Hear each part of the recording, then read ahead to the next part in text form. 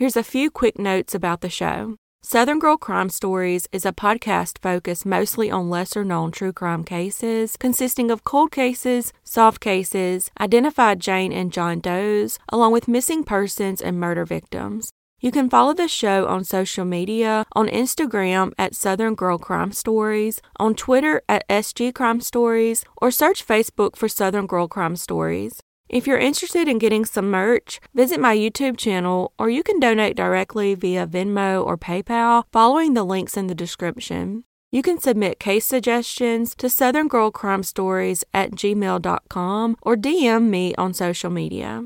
Please be sure to check out my YouTube channel for these stories along with photos of victims, suspects, locations of murders, and more.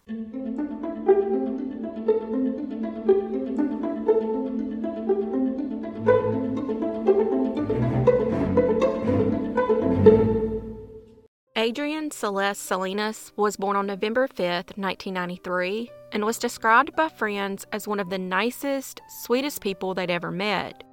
They also said Adrienne was a very responsible and motivated young woman who dreamed of becoming a journalist. 19-year-old Adrienne was a student at Gateway Community College and had plans to attend Arizona State University. Adrienne was living with 2 roommates in an apartment on South Hardy Drive and West 5th Street in Tempe, Arizona. She had a job, but she wasn't able to work for a while because she had undergone lung surgery to treat valley fever, which is a fungal disease that mostly affects people in Arizona and California. On June 14, 2013, Adrienne hosted a birthday party of around 40 guests for a friend at her apartment. But the party wasn't going the way Adrienne had hoped, and she was upset that her boyfriend, Francisco Fran Arteaga, was showing interest in other women at the party. After getting into an argument about it, Adrienne and Fran left with plans to head to his home in Scottsdale. Adrienne initially planned to ride with him, but then decided she would drive herself. So she went back into the apartment, packed a bag, and left her apartment once again. Some guests noticed that she had been drinking and wasn't fit to drive, but they were unable to stop her because she was already in her car and driving away. Then, soon after, at 3:45 a.m., a witness called 911 and said a woman had been speeding and driving erratically when she drove her car over the median on the corner of Rio Salado and Ash Avenue, which had caused 2 flat tires. Even with the 2 flat tires, she managed to drive the car to Brown Street, where she parked it and walked the short distance back to her apartment. She then briefly spoke to one of her roommates and then left again at 4 a.m., leaving her purse and keys at her apartment. She then called for a cab to pick her up at the AM/PM, which is a convenience store in the neighborhood, and began walking that way. The cab driver arrived at the store at 4:53 a.m., but couldn't find Adrienne. She apparently never made it on foot, although it's unclear why she would arrange the taxi to pick her up at the convenience store instead of her apartment. Some speculate that she had no cash on her and was making her way to an ATM to get some before getting in the taxi. At 5:07 a.m., 14 minutes after the final call with the cab driver, her phone shut off.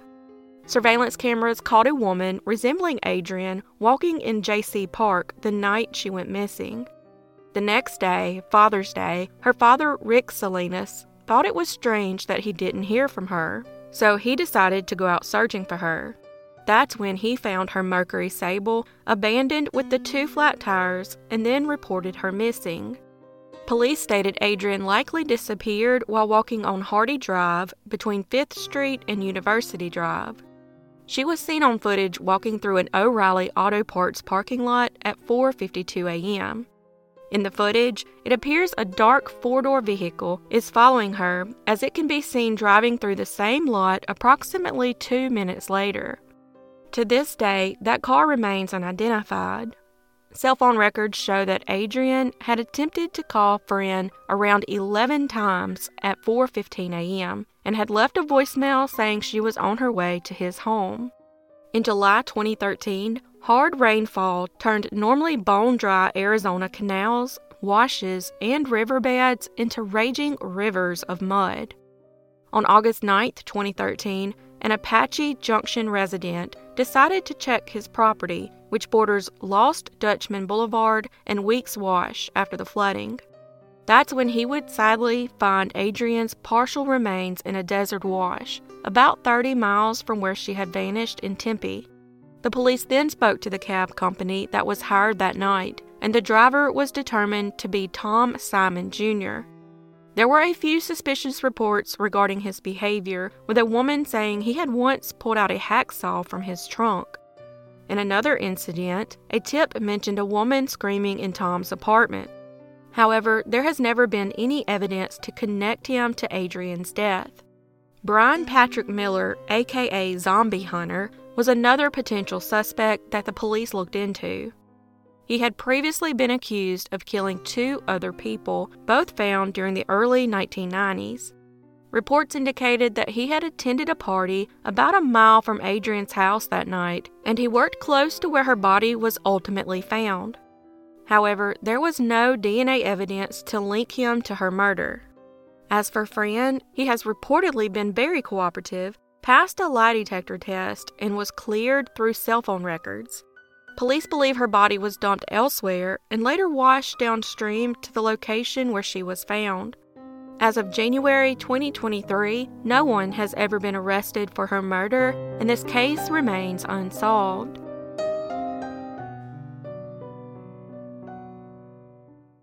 Brandy Lynn Myers was born on March 13, 1979, and lived in an apartment complex in Phoenix, Arizona. At the age of 13, Brandy was also a 6th grader at Sunny Slope Elementary School and was described as a very trusting, naive, sweet girl who had been diagnosed at some point with brain damage. At about 8 p.m. on May 26, 1992, Brandy was last seen in the Sunny Slope area of Phoenix near 51st and Hatcher Streets. Brandy was out seeking donation pledges for a book-a-thon fundraiser for her school and was seen at about 7 p.m. at Smitty's store near Cave Creek and Hatcher Roads. At about 8 p.m., she was seen knocking on a door just 2 doors down from Brian Patrick Miller's residence. Miller is now known as a serial killer dubbed the Canal Killer and has a record of violent offenses dating back to 1989 when he stabbed a woman and was charged as a juvenile with attempted murder. Miller lived 3 blocks from Brandy's home, and she and her younger sister walked by his house on a daily basis. This was the last time Brandy was ever seen again. Miller's ex-wife, Amy, said he once claimed to her that he had killed a girl whose circumstances seemed similar to Brandy's.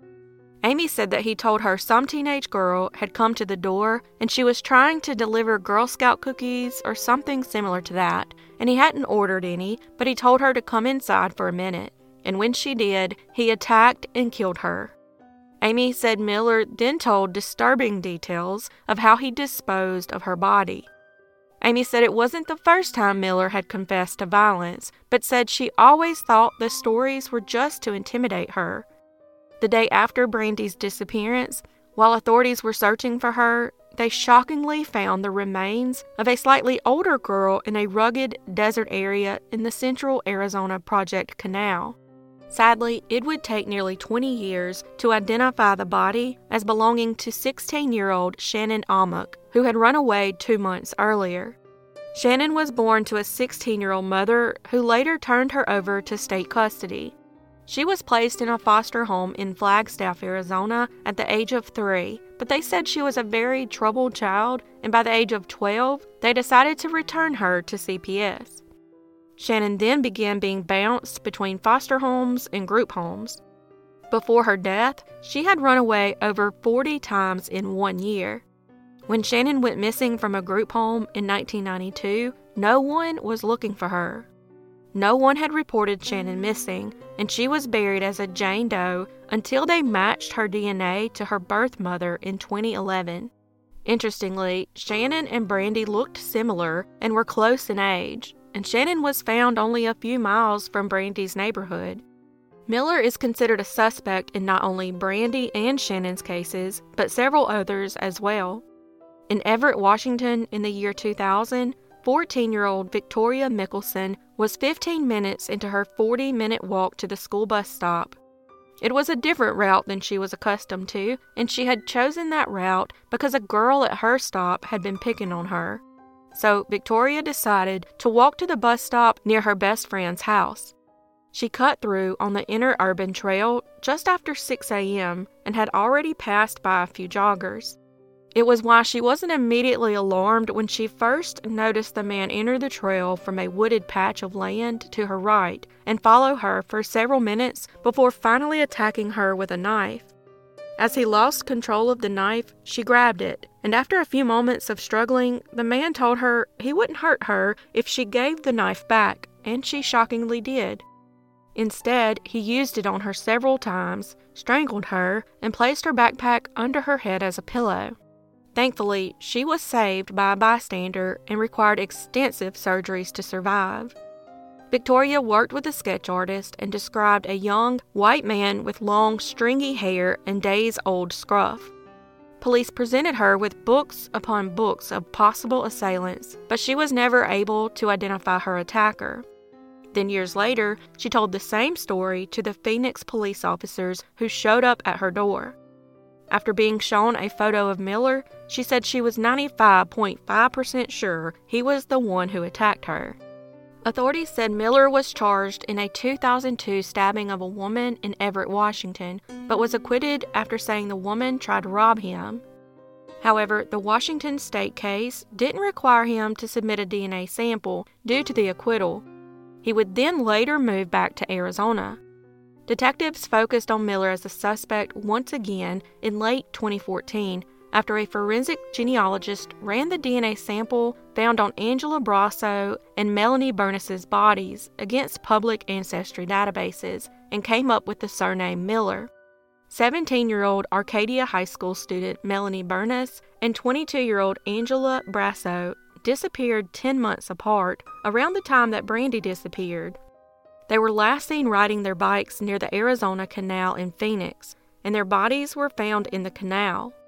Miller was known in the area to locals and the police because he drove a decommissioned police car that he had painted with the moniker The Zombie Hunter, a character he often cosplayed. Miller would dress up in these elaborate outfits and pose with people on the streets of Phoenix. There are even pictures of him posing with local police officers. To verify the DNA belonged to Miller, a detective surveilled Miller for a couple of days before devising a ruse to get him to a North Phoenix Chili's restaurant. There, police seized his dishes and utensils in the hope of obtaining a DNA sample. A DNA sample Miller left on a clear plastic mug was matched to the sample found on both women's bodies. In January 2015, Miller was arrested by the Phoenix police. At the time of his arrest, Miller was divorced and living with his teenage daughter near 9th Street and Mountain View Road. 6 years after his arrest, Miller's attorney argued that his client was in a dissociative state during the killings and claimed he was innocent by reason of insanity due to childhood trauma. 2 other women had survived his alleged attacks in 1989 and 2002. Meanwhile, police asked the prosecution to charge Miller with Brandy's murder as well, but prosecutors declined, citing insufficient evidence. Brandy's younger sister, Kristen, created a petition on Change.org urging that Miller be charged with her sister's murder, and I will put the link to the petition in the description below if you wish to sign it. Maricopa County DA has said this case was reviewed again in 2016, but determined there is no likelihood of conviction due to lack of evidence, which is why Miller has not been charged specifically with Brandy's death. The fact that Brandy's body has never been found further complicates the process.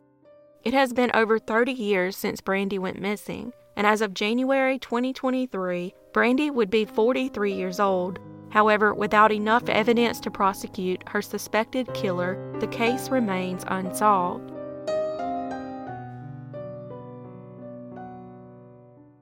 Fiona Yu was born on October 15, 1975, and was described as a sweet and trusting girl. At the age of 21, she was a senior at Arizona State University in Tempe, Arizona, where she was focused on earning an accounting degree. Fiona worked part-time on campus in the alumni gift shop and was close to becoming the first person in her family to graduate from college. She also lived off campus with a roommate in an apartment at Lemon Street and Terrace Road. Throughout the 1990s, ASU had a handful of students go missing, and some were even found murdered. And in 1997, multiple students had been indecently assaulted. On August 4th, 1997, Fiona left campus, heading toward her apartment at about 5 p.m., and was seen headed home on her bicycle by a neighbor. Sometime between 5 and 5:30, Fiona was indecently assaulted and strangled to death inside her apartment on the second floor. Fiona's roommate returned to the two-story apartment about 5:15 p.m., but stayed on the first floor until about 6 p.m. She began feeling very uneasy, like something was wrong, so she went upstairs to the second floor. There, she would find Fiona dying from her injuries. Her roommate called 911, and Fiona was rushed to the hospital, but sadly succumbed to her injuries shortly after arriving. In September of 1997, 16-year-old Derek Wood and 17-year-old Lee Comier Jr. were arrested and charged with attempted murder, burglary, kidnapping, and indecent assault of two other students that occurred weeks after Fiona's death. Investigators immediately considered Comier a suspect in Fiona's murder, but DNA from those crime scenes didn't match the DNA found at the crime scene where Fiona was attacked and murdered. With no other leads to go on, the case would sadly go cold. 20 years later, in 2017, with help from Parabon Nanolabs, authorities were able to use snapshot DNA technology to profile Fiona's killer. The technology created a composite image that showed the suspect was Hispanic with light brown skin, brown eyes, and black hair. That digital composite also matched a similar description given during another indecent assault that occurred nearby and within a few days of Fiona's murder. As a result, authorities believe the same suspect committed both crimes. With the snapshot created, hopefully they will soon find a suspect, but as of January 2023, this case remains unsolved.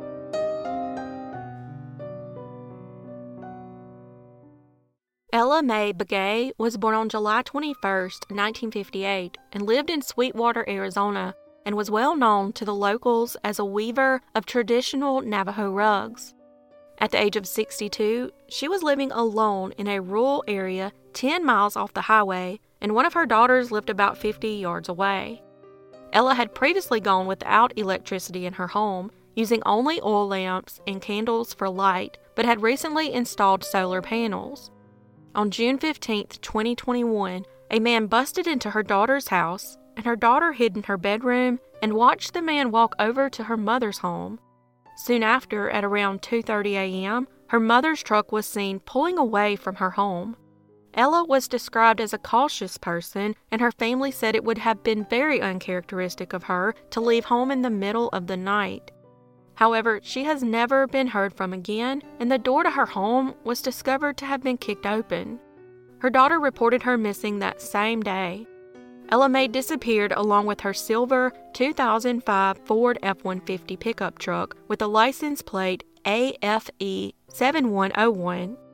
Investigators believe Ella Mae was the victim of foul play, and her case is being investigated as a homicide. 21-year-old Preston Toth was a person of interest in the case and had lived near Ella Mae. He was arrested 2 days later on unrelated charges of battery against a family member and was questioned about Ella Mae's disappearance after his arrest. Ella Mae's niece, Seraphine Warren, has been a powerful advocate for her aunt, and she and her family launched their own search. Seraphine walked more than 300 miles from Ella Mae's home to Window Rock, Arizona, the Navajo Nation's capital. She also walked 2,400 miles across the U.S. from Arizona to Washington, D.C. in order to raise awareness for not only Ella Mae, but for other missing and murdered Indigenous women. As of January 2023, Ella Mae has never been found, and this case remains unsolved.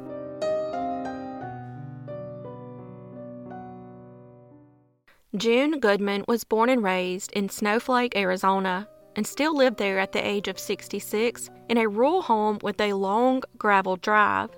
She was described as someone who was always cheerful and had a positive outlook on life. In 2003, she was a mother of 4 and had 18 grandchildren and was a great-grandmother of 7. She worked as a rural mail carrier and was planning to retire in the summer of that year. On the evening of March 28, 2003, June had dinner with her sister, Pat Fawcett. Then, on her way home, she stopped at Ed's Market, bought snacks at about 8:30 p.m., and then returned home. June was scheduled to work on Saturday morning but failed to show up. Her coworkers were immediately concerned because June was a highly reliable employee who always arrived early. However, when they tried to call her at home, they received no answer, so one of her coworkers started calling members of June's family. When they reached June's sister Pat, she immediately drove to June's house to check on her. When her sister arrived, June's work van was found parked outside, and the sliding glass door to her home was open. When she entered the house, June was nowhere to be found, but the snacks she had purchased the night before were inside the home, and there were no obvious signs of a robbery or a struggle. June's purse, wallet, and all her jewelry and other valuables were untouched. All of June's shoes were accounted for, so if she left the home, she would have been barefoot or only wearing socks. Investigators noted that it appeared June had been sitting in her recliner watching television immediately before she disappeared. From where she would have been sitting, she would have had a perfect view of the gravel road that led to her home. Detectives believed she likely saw a vehicle driving towards her house and got up to get a better look. They believe she then went outside through the sliding glass back door, perhaps to greet someone. Since the door had still been open when Pat arrived at the house that morning, it appeared that June had never made it back inside her house. Because there were no signs of a struggle outside, investigators wondered if June had willingly gotten into someone's vehicle, perhaps assuming they would talk for a while. They couldn't find any footprints in the dusty gravel, and it was impossible to tell which direction June had gone after she walked out her back door. A few days after June went missing, officials announced that they believed she had been abducted, although they didn't release any information on how they had come to this conclusion. Her family announced they were offering a $100,000 reward for information leading to her safe return and pleaded with the public for help in locating her. Investigators soon learned of a local man that June had an altercation with on her mail route the year prior. The man, Patrick Kahn, lived on June's mail route and had entered the post office and threatened her life, and she told coworkers she was afraid of him. He had been irate when the U.S. Postal Service began to refuse to deliver mail to customers unless they used the designated addresses assigned to their homes. It seemed like a minor issue, but for some reason, he was not having it. After repeatedly refusing to use his designated address for correspondence, Kahn had angrily confronted June about the fact that his mail was no longer being delivered. However, Kahn was allegedly out of state when June went missing. Another possible suspect was a TV repairman who had come to June's home the previous month and had returned her TV still broken. June said the man was acting strange and that she was afraid of him. The TV repairman was later interviewed by police in May when he was in prison on unrelated drug charges, but again, detectives couldn't find any evidence that he had been involved in June's disappearance. June is the cousin to State House Speaker Jake Flake and U.S. Representative Jeff Flake, but investigators could find no reason to believe the relationships were related to her disappearance. Law officers and family believe she was abducted, but they don't know why. As of January 2023, June has been missing for almost 20 years, and this case remains unsolved.